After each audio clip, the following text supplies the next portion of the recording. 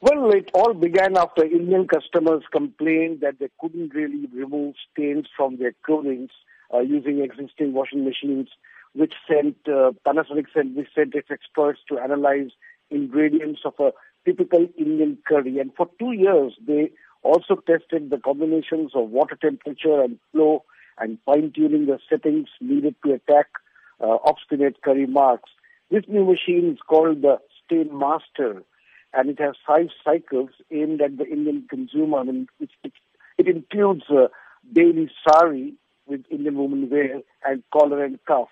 The machine also claims it can tackle very obstinate hair oil stains on clothing.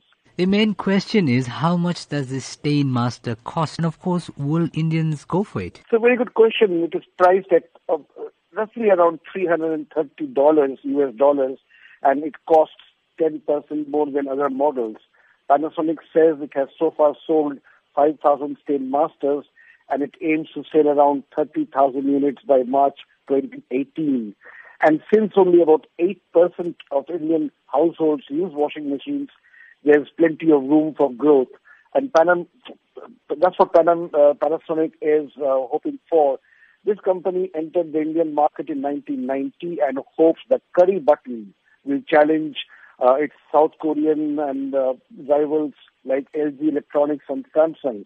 It also plans similar machines for other Asian markets, but it is not very clear whether the Japanese company will launch similar features in Africa or in the markets in the West.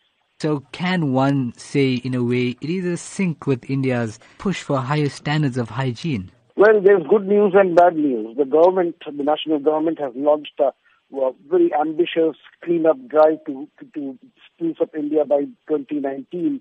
The focus is also to build tens of millions of toilets for the bare poor. And yesterday, the capital, Delhi, ordered even luxury hotels to open their washrooms so that people do not turn the city into a public urinal. But a report this week suggested that Indians' lack of toilet hygiene were delaying long-haul flights almost daily and bleeding airlines of revenue. The good news is that as high-street clothing gets costlier but popular, Indians are sure to look for a machine to battle the telltale spots.